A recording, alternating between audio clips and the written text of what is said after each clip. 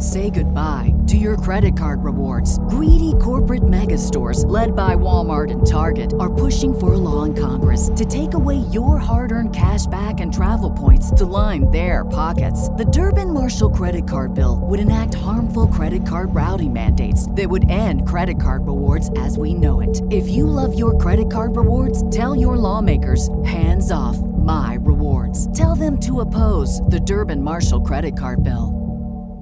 What's the easiest choice you can make? Window instead of middle seat? Picking a vendor who sends a great gift basket? Outsourcing business tasks you hate? What about selling with Shopify? Whether you're selling a little or a lot, Shopify helps you do your thing, however you cha-ching. Shopify is the global commerce platform that helps you sell at every stage of your business. From the launch your online shop stage to the first real-life store stage, all the way to the did we just hit 1 million orders stage. Shopify's there to help you grow. Whether you're selling scented soap or offering outdoor outfits, Shopify helps you sell. Wherever and whatever you're selling, Shopify's got you covered. Sign up for a $1 per month trial period at shopify.com/try. Go to shopify.com/try now to grow your business, no matter what stage you're in. Shopify.com/try. What's up, fellas? Welcome back to today's episode of Convos Over Cold Brew with me, your host, Emma Abrahamson. Today we have a fun guest on. It's my old teammate at the University of Oregon and also Nike professional runner, Jessica Hull. I'm sure you guys are familiar with her. She represents Australia and she has already established herself on the professional running scene. Even just after her rookie year, she's already set multiple Australian national records and much more of her to come. Also, we have our first video podcast today. Jess and I recorded on video. It's on YouTube. Just type in Convos Over Cold Brew podcast on YouTube and you can find it there. So if you want to watch the video version, go check it out. And I'm going to be attempting to do this from now on, the video version too. So go subscribe to Convos Over Cold Brew podcast on YouTube if you want to stay up to date on that and watch it on video instead. And let's get straight into the episode.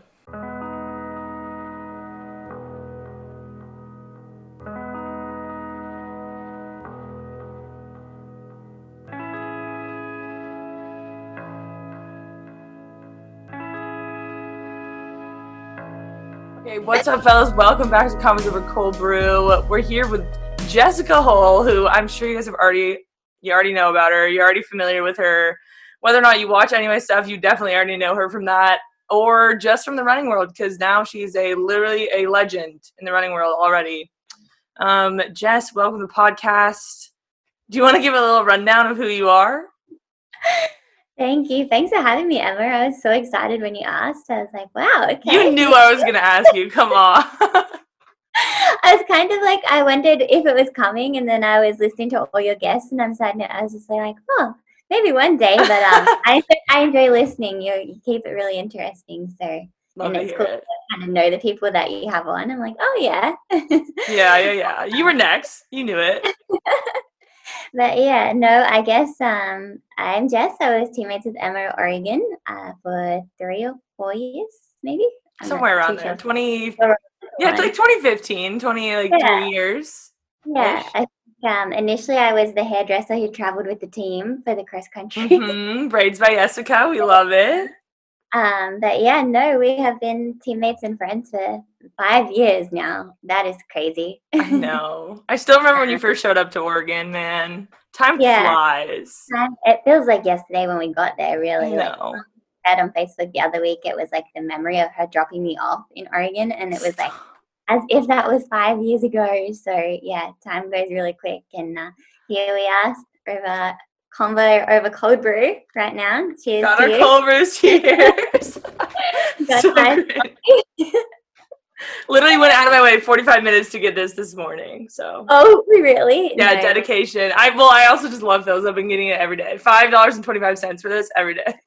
Well spent though. Mine was at there's a little bakery just down a couple of doors down from where I'm staying right now, and I wasn't sure quite how I was going to communicate cold brew. Yeah. Where are you right now? I am just outside of Frankfurt right now, so in Germany, and I was like, I know I can ask for coffee because it's caffeine. Is So that how it works? I've I never was been like, to Germany. I wonder what they'll do if I ask for cold brew. But the menu had iced coffee, so I was like, Oh, I'll go with that one. I think that that's the sounds accurate. closest I'll get. Yeah. So how is the season going so far? Where have you been and where are you off to next? Yeah, so season has been great so far. It's been a lot of fun, and it's all thanks to Pete, kind of to believing that we could have a season this year. He didn't really stop trying to get us over to Europe in some capacity, and so we started off in Monaco, which was Remy, the meet organizer there for the Monaco Diamond League, and Pete have just gone back and forth for months, just making sure this could happen. And yeah, we started off in Monaco, went to Sweden, and then came to Germany. So I've stopped off in a few towns along the way. I was in Monaco and then Stockholm, Göteborg, Berlin, and now I'm just outside of Frankfurt. And I will head into Doha on Sunday for Oh the my diamond. gosh, going back. I'm heading back exactly a year after, basically. So that's kind of crazy that a year ago I was over there for World Champs, and in the chaos that was 2020, I get to go back 12 months later. So yeah, That is crazy. What are you racing? I'm gonna run a 3K in Doha. So I'm very Ooh. excited. Somewhere between the 15 and the 5, and I think I ran a 3K in the end of July back at home, and it was a monsoon, total like just pouring down You did rain. so well in that though. It was a lot of fun, and I think I'd had great guys that offered to pace me, so it was kind of about like, well, I was like, I can't let it go now. Like these guys had traveled 2 hours to pace me in the middle of a pandemic, and Western Sydney was a hotspot at that time. So I was just like, well, they still came, so I need to run fast. Yeah, what did you end up running in that? 8:41 unofficially because I had male paces, so it doesn't count for anything. But I mean, it was a good setup for Monaco. So Yeah. I mean, Man, dude, I just can't even imagine someone running 8:41. I and then the can't. Like even just thinking back to a couple years ago, like could you imagine running that fast? I remember with Lily breaking 9 for the first time, barely, and just thinking, wow, we are amazing. We are Yeah, so fit. well, anyone that broke 9, I was like, whoa. And Like, that was so fast, and it was like, how yeah. did you possibly even go faster? Yeah. So Or like anyone that ran under like 4:15, you were like, wow, man, like they that are person's gonna winning. win NCAAs. Yeah, seriously. What do you think the biggest change has been for you since like I don't know, college or like even in the middle of college? I feel like you had like a super big breakthrough. Yeah, I think I just started to really kind of be persevering in my own right kind of thing, like sort of just believing that like I do belong out there and like I can be here. And now it's up to me to see how far I can take it. And sort of once I took ownership of what I was doing and kind of started to work to my potential, it took a while, but it sort of showed, I guess, my junior year indoors, and then by the outdoors I had a big breakthrough. But it was just like kind of shifting in that mentality of like, I want to do this and I get to do this, and I want to see how far I can go. I don't want to leave it untapped and possibly always look back and think, oh, what would have happened if I just committed a little bit more. So yeah, that was definitely the shift, was just like, I want to see what I can do, not I just want to make up the numbers. Yeah. Yeah. Do you think that you brought that shift on, or do you think it was like outward expectations or people telling you Yeah. to do it? I guess like people believing that I could do it, like my dad, Marisa, when she was coaching us, and then even just like you guys as a team, like we had so much fun. And I think kind of finding like how much that, yeah, if you love the sport, but truly enjoying it and enjoying the day to day, which we did as a team, it just like re-sparked it. And yeah, kind of then having people who hadn't wavered in their belief in me and that could see that like I could do it if I put my mind to it, was definitely the powerful shift in that, like, okay, these people think I can do it. I'm gonna back myself, and I would have, especially with Marisa too. Like she had such a connection with us that you wanted to run well for her. Like she put so much time and effort into us that it wasn't just about like, oh, okay, like I'll see what I can do today. It was like, no, like I want to run well for Marisa, and I think that definitely set us up. And it's the same now with Pete. It's like he puts so much time into us that I'm just like, when I stand out there, I stand out there with pride to represent what he's done as well to get me to the start line. So probably unwavering belief from good people around me, and truly having fun with it from being surrounded by awesome teammates, and keeping it lighthearted, especially in cross country when we were suffering quite a bit. When you and I would suffer, and Ashley, all the 1500 runners being like, man, we're really doing this 6K today, aren't we? Yep, and it would always take one of us to have to like commit to it big in the middle. Whereas it was like, okay, which one of the 1500 runners is it going to be today? Who's going to hold on? Who's going to die? Oh, I just remember regionals. I think the year that we did go on to win NCAAs at regionals, Ashley decided with like a mile to go, well, I'm going. Yeah, I was out the back from that one. That one, oh my gosh, and pre-nats. Oh, I've never died so hard in my life. Like, we were all together through 4K, and you guys just kept the same pace, and I just died. Like, that one was not my day. And then Ashley came through again at NCAAs, too. Like, because Ashley she wasn't doing that well at the beginning of the season. She was kind of having, like, some rough races or, like, off days. Yeah. And NCAAs came around, and she, like, secured the bag for the team. Yeah. Remember her and Marisa came up with, like, the watch concept of, like... Yeah, I was like, what is this? And she could always see how and figure out in her head how far she had to go. She was going to get it right. So, yeah, that was cool. And I think, remember, it was like 4 minutes to go or something. It was like, okay, 4 minutes. Okay. Yeah, exactly. For more context, our teammate Ashley, I don't know when we discovered it. I don't know if it was before you got there or it was when you, like, first got there. I mean, you got there, like, not that long after I did. But she, like, when she works out, and when it starts to get hard, she, like, whispers, like, okay, like, under her breath. So you can, like, audibly hear it. Like, if you're working out next to her, like, you can hear her saying, okay. And she had no idea that it was happening until we pointed it out. But it's kind of reassuring, you know?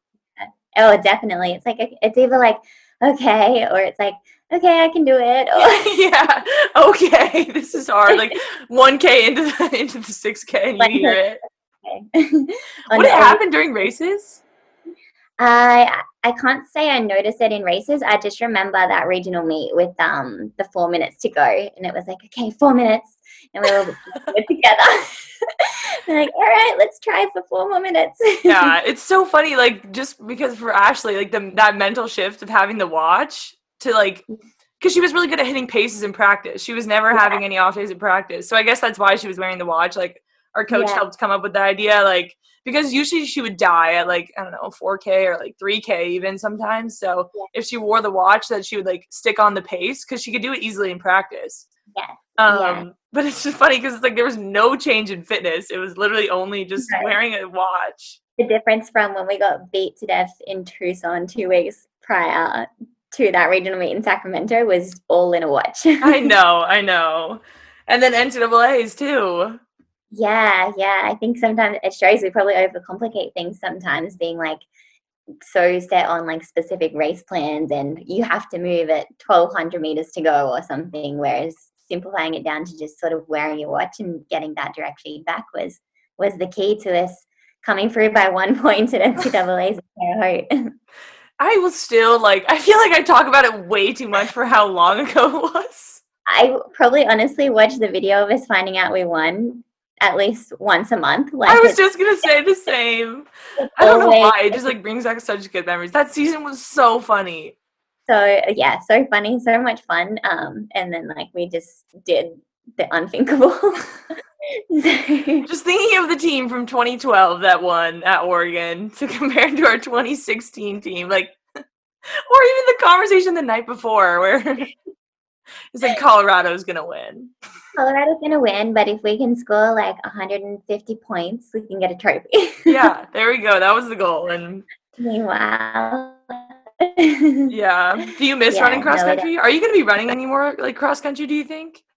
Oh, I don't know. We talked about it briefly because Australia has the World Cross Country Championships. So far, they're supposed to be in March next year, but it doesn't probably isn't going to happen because there's so many quarantine rules going into Australia. They're probably going to get moved maybe to the end of the year instead. So we have talked about it a little bit because like racing at home in a world championships of some kind is a pretty cool thing to do, and you don't get the chance to do that very often. But 10K now as a senior athlete. Oh man, I forgot. There is from the 6K, not even to an 8K to a 10K. 10K, I know, and just looking at like like World Cross is notoriously brutal. Like I went as a junior in China, and it was probably my worst result ever, and it was just so like it was the hardest thing I'd ever done, and like the field, there's so many people around you and everything, so it was just super eye-opening. And then to think of that translating over a 10K, and then how they had the course in Aarhus last time, so nearly I guess a year and a half ago now, like wow, I think the World Cross would be a whole nother beast. But maybe I will, if it's a home course and I can make it work with track and not sort of choose that over a track meet, maybe I'll give it a go. I feel like you do well nowadays, like in I mean, you always have, but in anything like people throw at you. So I feel like you would do great. I don't know, 10K cross country, there might be a limit at the moment. Yeah, what is the limit? You have to find it sometime. Yeah, you got to push, you got to find your limit. So yeah, maybe now's the time, or whenever that happens. Yeah. So I remember in college, like you ran the 5K sometimes and like the 3K. How have you liked that distance now? Because I feel like you were more of a 1500 runner, or you definitely like preferred the 1500. But now like you're killing it in these long events. So has that changed now? I think honestly now I just train a bit more for the event, which makes it more bearable. So I remember I joined Pete around like the 1st of July last year, and one of the first things he had me do was a 4-mile tempo on Amazon, because I was still going up to Portland on weekends but staying in Eugene for the week to finish summer school. And he had me do a 4-mile tempo at like 5:30 pace, and I thought he was crazy. I was like, oh no. I was just like, on Amazon too. I was like 4 miles at a pace I've never, like 4 miles straight, I've never done that. At a pace I've never done. I'll just see how it goes. So I just was like, all right, I'll just run this like a cross country race, I guess. Right, I mean that has to be like the race mentality. Solo on the Amazon trail. Stop. So yeah, that was my first sort of experience of like, all right, we're gonna get really strong. I haven't worked this system before, so they have drastically improved since then. I now don't dread when I see a tempo in the program. I actually couldn't really be me. I actually really enjoy it, and we do now. Even with COVID this year, we had the chance to kind of extend them out a bit longer, and now I see a 5-mile tempo at whatever pace is set, and I'm like, all right, like I can do it. I still notoriously, as a 1500 meter runner, run them first mile too fast, and I'm trying to figure out that sweet spot. I think they would be even better if I just would not do that, but it's habit, and I'm working on it. Yeah, I mean, you have plenty of years ahead of you to learn that, you know. Yeah. So that's definitely the biggest thing that was like made the 5K better, is just like training for them and being able to sustain the longer workouts. And I had such a good experience in Berlin in my first like real 5K, I would say, last year, that given that it was in the Olympic Stadium, it had a huge crowd, and it was just a fun race, that I think having such a positive experience made me want to run it a little bit more. Maybe if I tried to run 15 flat at something very small with no crowd and not in an Olympic stadium with so much history, maybe 15 flat wouldn't have been as positive. So I think there was a lot of variables that went into making me kind of want to explore it a bit more. And then when you get the chance to run a 5K in the Monaco Stadium in the Diamond League, you definitely grab that one with 2 hands. So it's been a lot more positive than we could have predicted 12 months ago in that. That's good. What is your PR now? Something insane. 14:43. Oh my gosh, dude. I can't. I cannot imagine people running that fast. Like you and Carissa, because I see Carissa all the time.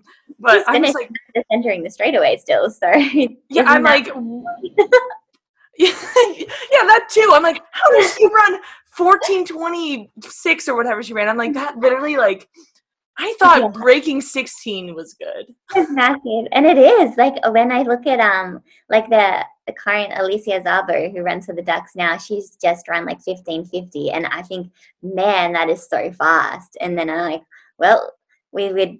She was in the Monaco race and chasing the French junior record, and I'm like, wow, it's so different from 15:50 down to 14:43. But yeah, so it's definitely, I mean, I don't know if I can run any faster at this present time. I Okay, well, definitely you just ran that, so. my instructions were that if the race was 5,001 meters, I was blacked out on the track, and I think I hit that one out of the park. So 5,000 meters in 14:43 was the absolute most I could get out of myself. Well, that's good. I mean, that you showed that you pushed it to your physical limit. What is like the biggest difference between running like 15:50 and running 14:45?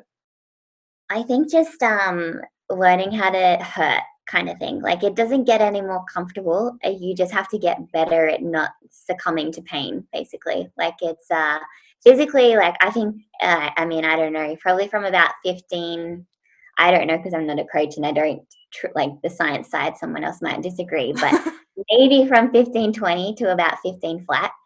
Most people can probably hit the same sort of workouts, but it's the difference in being able to like embrace it when it gets incredibly painful. That probably makes the difference between being like a 15-minute runner and a 15:20 runner. And then it's probably similar in terms of going from like 15 down to 14:50, and then just those smaller increments the faster you get. But just sort of being able to learn how to hurt. And that was something I said I had to learn how to do this year, was not be so smiley down the last straightaway and learn how to grit it up. Yeah, okay. Is that a smile or is it a wince? So I don't know. I think it is a smile because like I love being out there, and I think Marisa taught us, remember, like get excited about what you're doing as you're doing it. So I think it does come out as like I'm so excited to be like I'm contending here. But then the more I get through these hard workouts and stuff, I think maybe it is a wince, and I've just learned how to disguise it.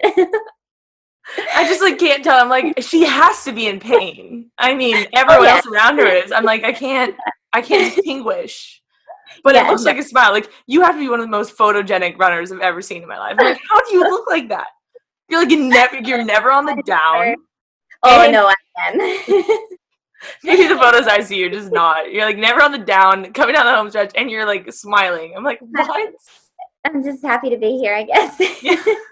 Just happy to be here. I'm not even in pain, so what can I say? Oh man, no, it definitely hurts just as much as the girl next to me. Yeah. And okay, so you made the Olympic team. Yeah, in the 5,000, which is crazy. Yeah, exactly. Are you gonna try for the 1,500 too, or are you just gonna keep it at the 5? Yeah, I'll try for the 15. We really, like, to be honest, don't know which one we'll pick for next year if I can qualify in both. Still got to qualify for the 15. But I mean, I trust Pete to make the decision, and like I feel like we're just getting started. So there's so many ways to go about progression, and you see someone like Shelby who started in the longer stuff and came back to the 15, and maybe we'll take that path. Or maybe we feel really confident in the 1,500 next year. Like it's just going to be a case of what fits for where I'm at, and knowing that we can always go back up or back down later on, and not being like stuck in the box of just a 1,500 or just the 5K for the future. So we'll see. I mean, I definitely feel more confident in the 15, and especially coming off the Monaco 5K, like, wow, the idea of running 2 of them in 72 hours for rounds. Oh, I forgot about that. I cannot fathom that at the moment, which, I mean, we have 12 months. So if in the back of Pete's mind right now, he knows that I'm going to run the 5, I'm sure he's going to get me ready to do that. But it just, like, I think it was 12 days coming off that Monaco 5K before I felt okay again. So I can't imagine especially similar conditions to, it was hot in Monaco, and Tokyo is going to be hot and humid, like kind of doing 2 in the span of 3 days. I don't know what could come of that. Yeah. And then if you ran the 1,500, how many rounds would you have to do? Is it 2 still? It's 3 rounds in 5 days for Tokyo. So it was for Doha last year, it was heat and semi back to back, and then a day off and a final. And so even though I didn't make the final, I tried to kind of sort of see like how I would feel on day 4 if I like just kind of, obviously I didn't race and I actually started my break, so I didn't really So it's hard to tell. not sure how much of an insight it was, but kind of knowing, at least knowing how I backed up back-to-back days was a good thing to take away from Doha. And then kind of sort of feeling, even though I didn't run the day in between what would have been the semi and the final, being like, oh, I don't feel too bad. So good things to note going forward. But Tokyo is 3 rounds in 5 days. So you would run heat, day off, semi, day off, final. So that's a whole different ballpark in itself again. So it's hard to predict what that would look like, because sometimes you feel better immediately following before you've had time to get sore. So yeah, I'm just going to trust the team around me to make sure that I know how to handle those kinds of, whether it's 2 days off between the 5K rounds if I can get through the first round, and then whether it's like 3 rounds over 5 days, I'm sure that they've got the experience to make sure I'm ready to go. Yeah. Man, I cannot believe that you're going to the Olympics. It's crazy just to like see my friends and old teammates now, like, oh yeah, we're probably gonna make the Olympic team, or like Carissa's setting like American records. I'm like, you guys are all my age, and you guys are like absolutely destroying it. It's just like, how do you feel that you're going to be an Olympian?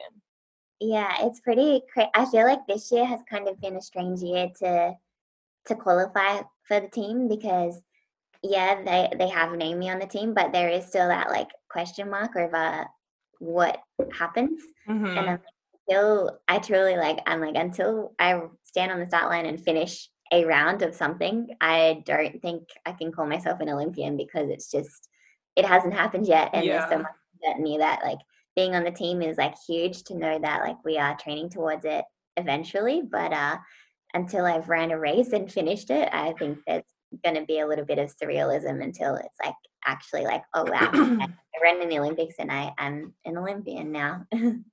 Like, okay, say 4 years ago, like, could you have imagined that you'd be going to, well, now it's 2021 Olympics, but like, would you have imagined that you were going to Tokyo?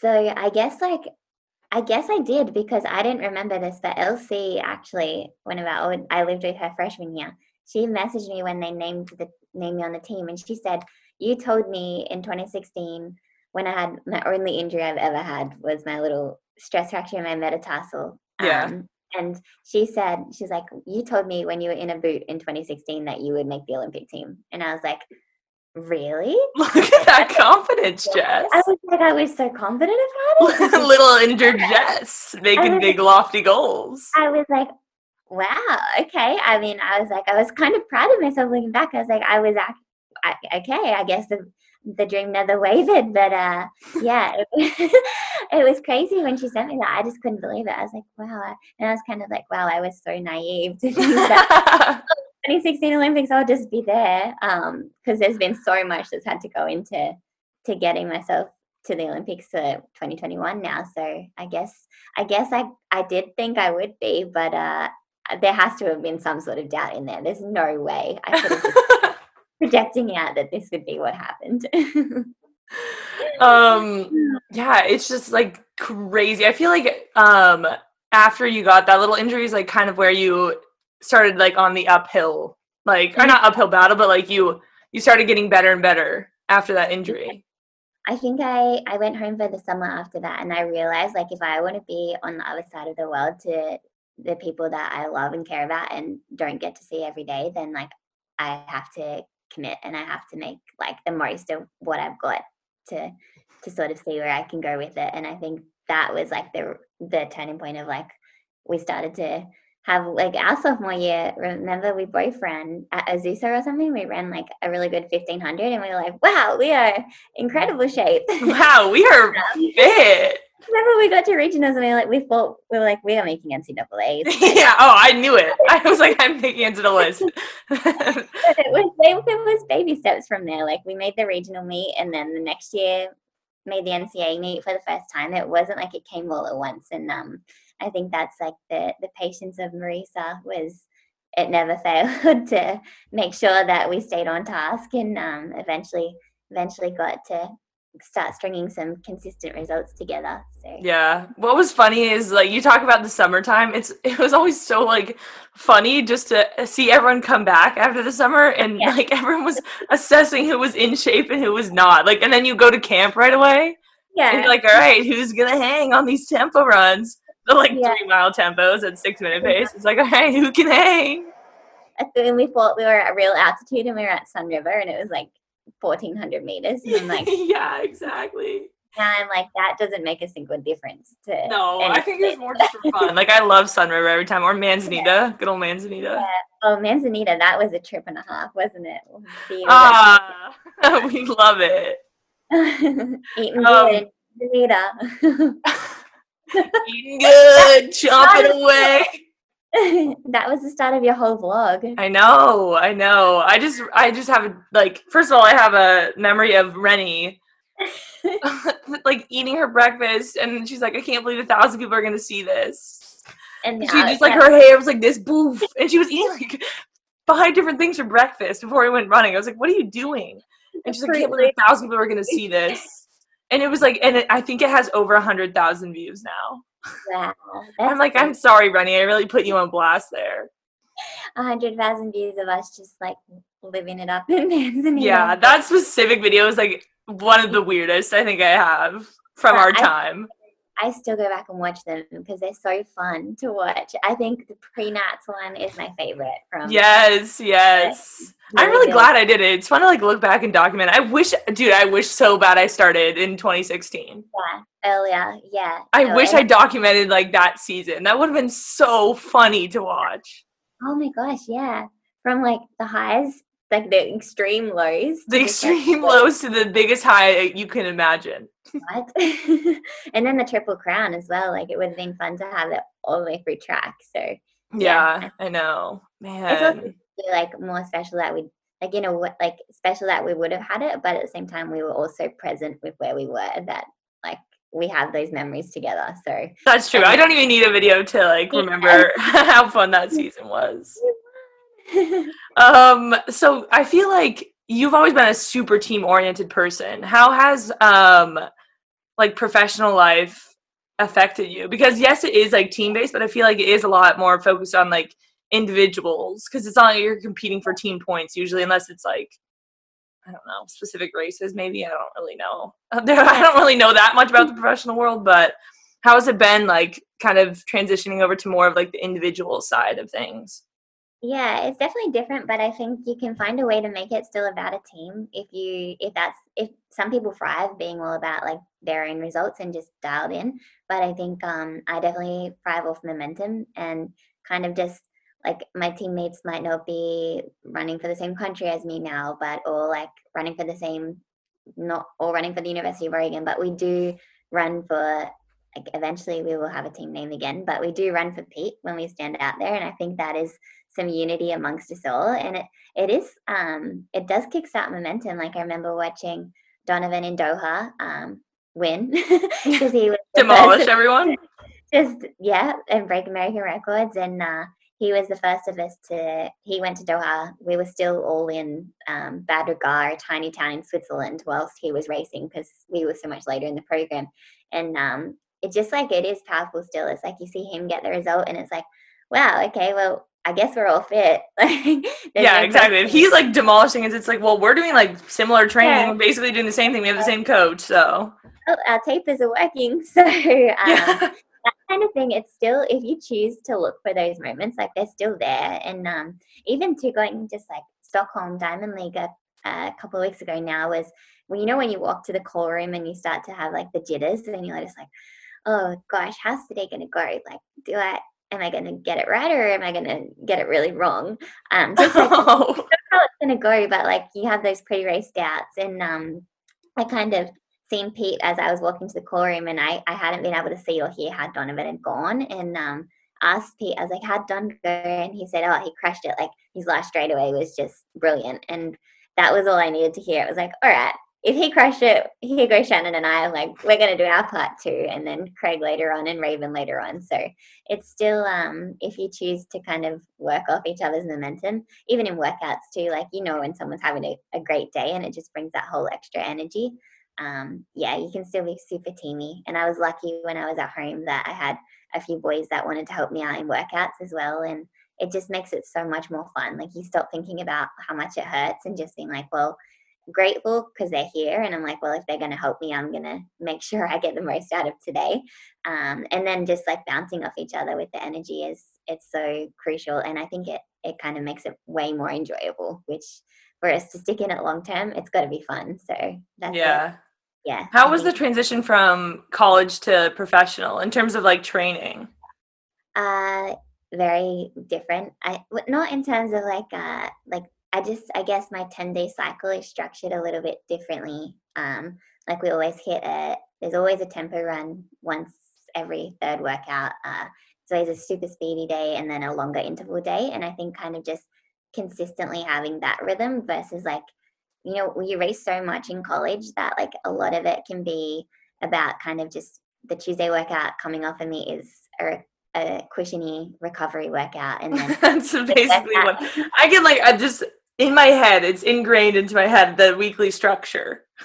tempo Ks on a Tuesday. Tempo Ks, intervals on the track on Friday, long run Sunday, repeat. Yeah, which like works so well in college, especially because it's like just enough stimulus to get results, but hopefully keep you healthy, and set you up for being able to progress when you get to a senior level, and running professionally. But yeah, I guess just kind of having that rhythm consistently, and then maybe even this year being able to just lock into that rhythm with no races for so long was very much about like I was just able to get used to it. And yeah, the intensity has increased a lot.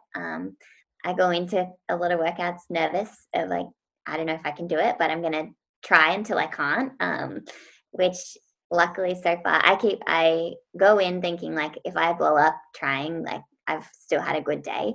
So I think being able to kind of keep that mentality and keep perspective, because like everything is progress from what I've done before. So not being too bogged down in like one bad workout or getting too excited about one really good workout, and just focused on keeping the mileage up and keeping the weeks together and the intensity high when we're trying to get a big day out of things. And kind of also not getting, as I've gotten used to the workouts, no longer getting like nervous for them, getting ready to like embrace them and be like, all right, I'm getting better. So each time I get to do this workout, it should feel a bit better, which it never does because the paces just get faster. Yeah, that's the thing about running is it never gets easier. It literally, I would say it's gotten a lot harder over the years. Yeah, definitely. And just getting my long run volume up and spending more time on my feet and getting stronger in the weight room. Like I hadn't done any like super heavy lifting until now. And are you saying that our Oregon lifts were not hard for you? I'm just kidding. doing the bar, like doing a clean with the bar. Yeah, and it was hard back then. The pillars. Yeah, the pillars that we all tried to worm our way out of. Yeah, me successfully. Everyone else, I don't know. I feel like you did them. Everyone was doing their bands. Yeah, I definitely got more compliant to it over the time.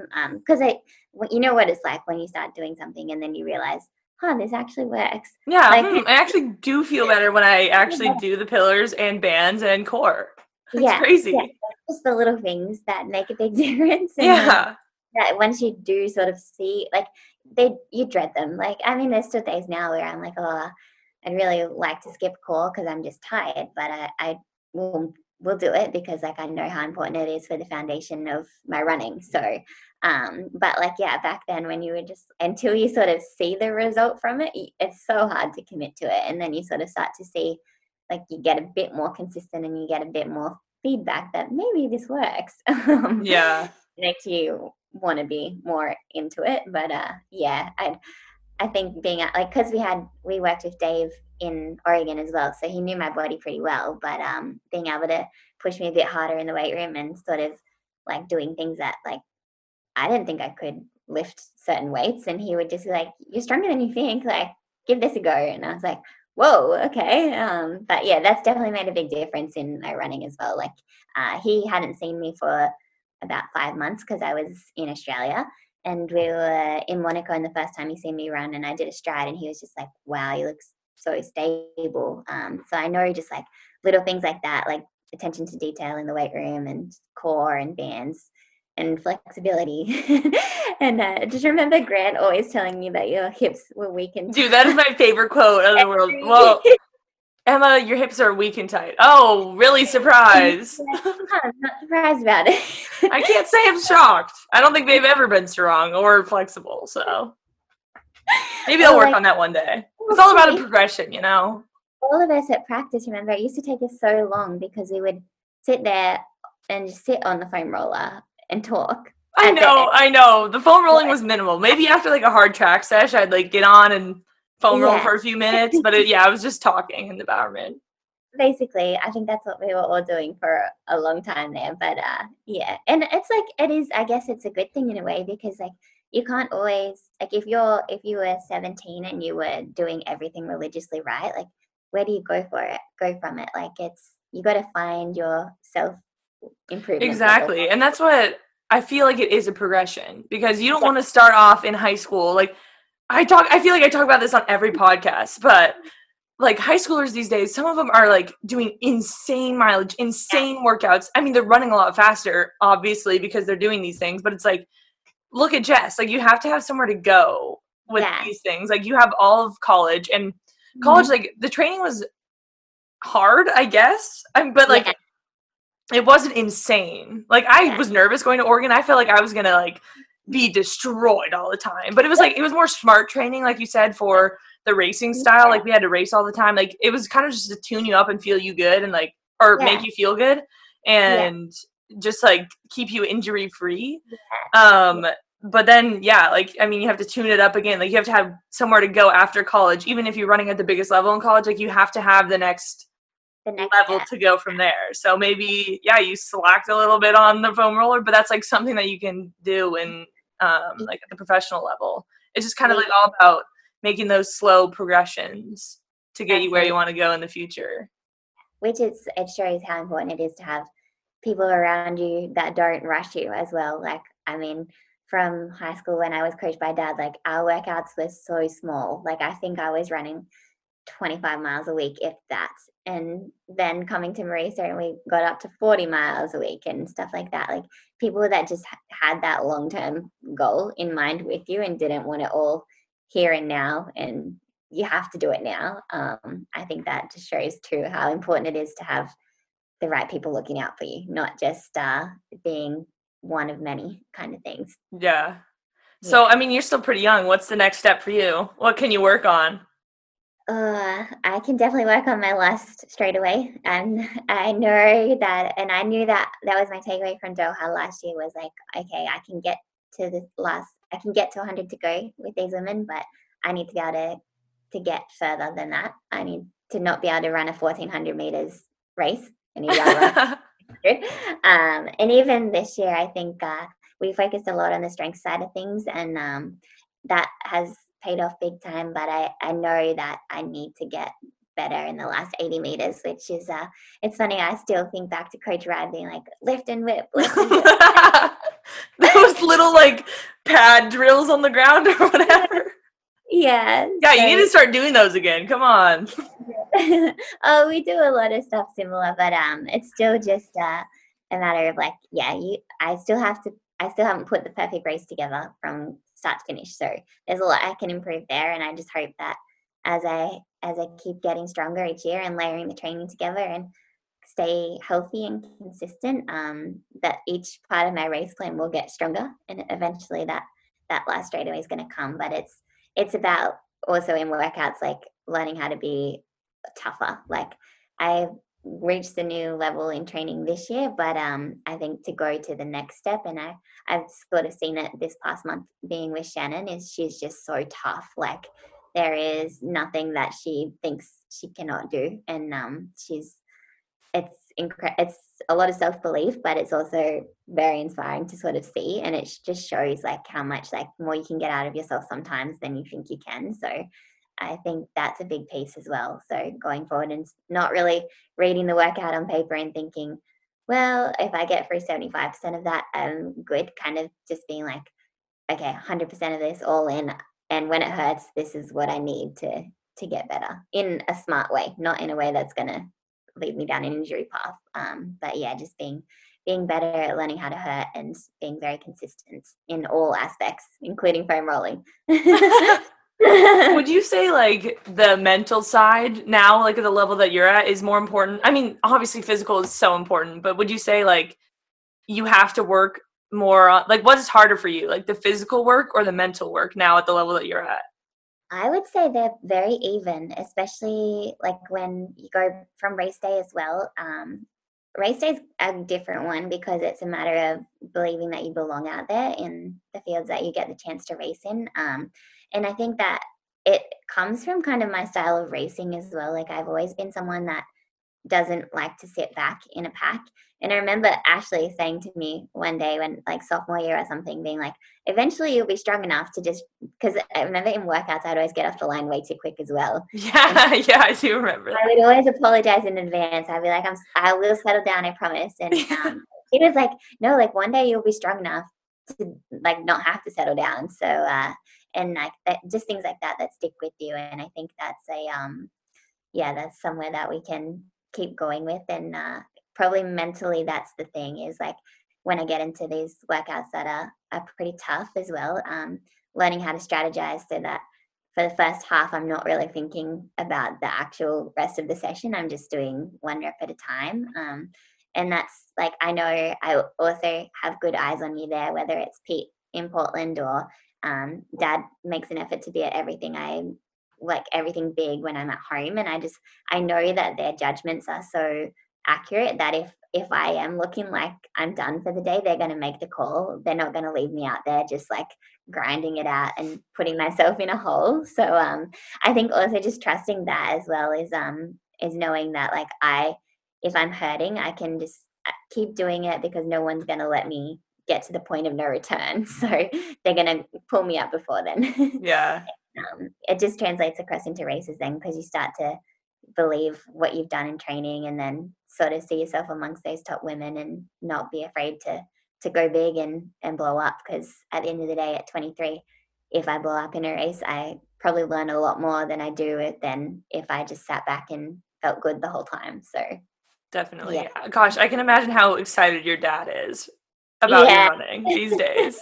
It's pretty cool. It's great. It's I don't know that mum or because so Declan has just moved out as well because he got a job a few hours north of home. So they're empty nesters for the first Oh time. man. I don't know how much because then when Declan moved out, I was still at home. So for the first month, it was kind of like, oh, you're still here, so we're not. But and then now I think that each night that I race, because it's always the middle of the night at home, I don't know that they actually sleep because I race and then they won't go to bed. Yeah, there's no way your dad is just taking a snoozer while you're racing. No, they're definitely up watching, but then they won't go to bed until they've talked to me. So I'm like, and sometimes we have a workout or drug testing, and I'm like, it's hours before I get the chance to call them. I'm like, I'm sorry. You call them and they answer on the first ring.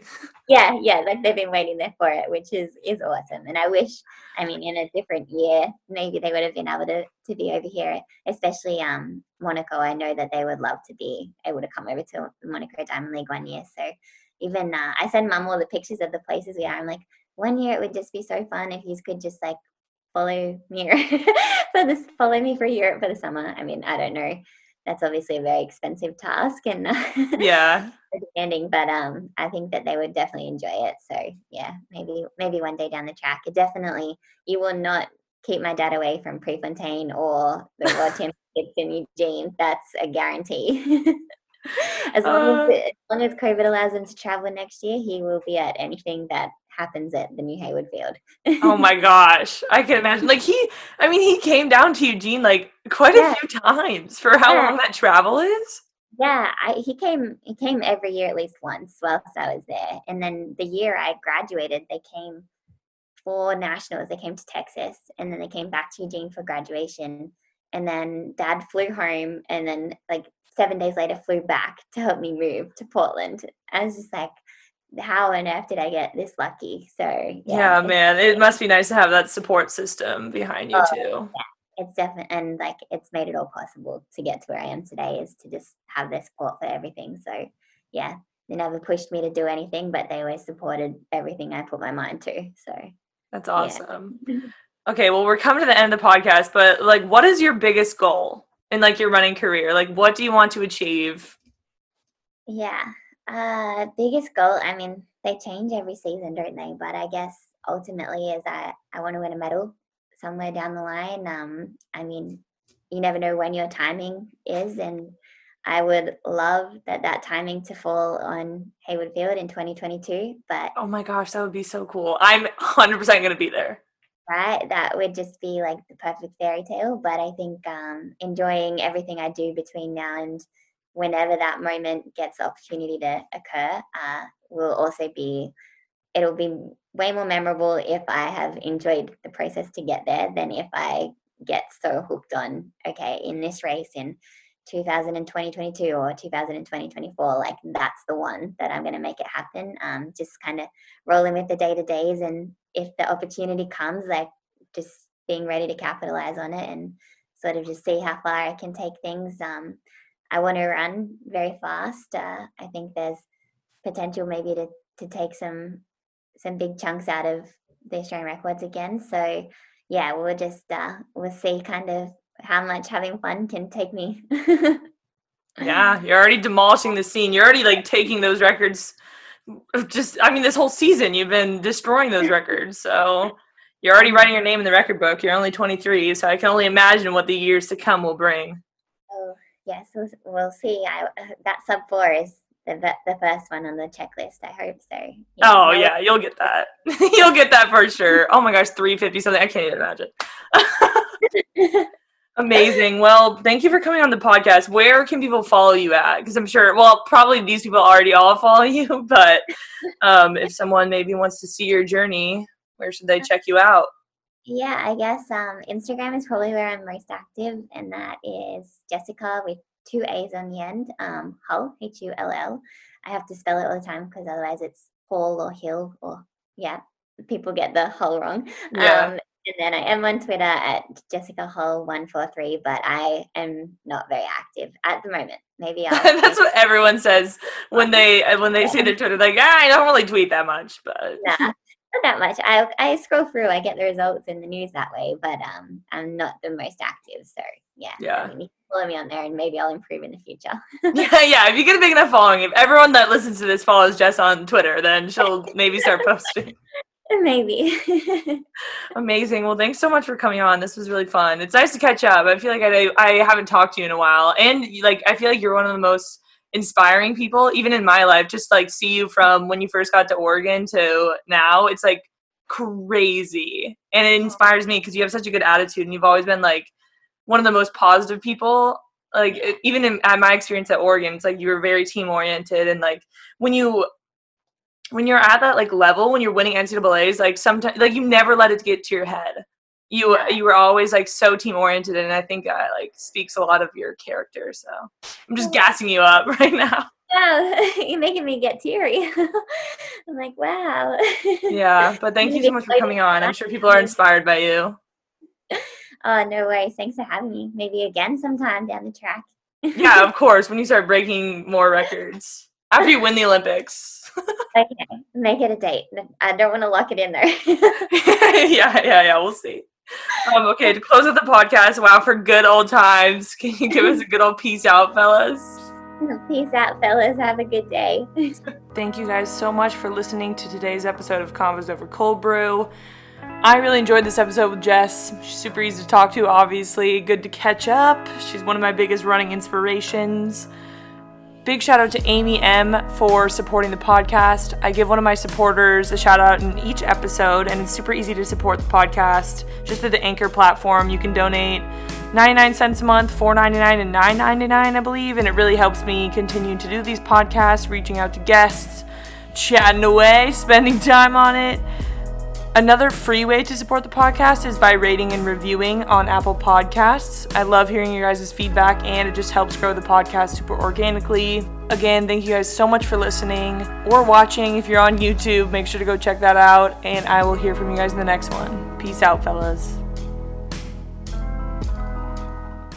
Say goodbye to your credit card rewards. Greedy corporate mega stores, led by Walmart and Target, are pushing for a law in Congress to take away your hard-earned cash back and travel points to line their pockets. The Durbin-Marshall credit card bill would enact harmful credit card routing mandates that would end credit card rewards as we know it. If you love your credit card rewards, tell your lawmakers, hands off my rewards. Tell them to oppose the Durbin-Marshall credit card bill.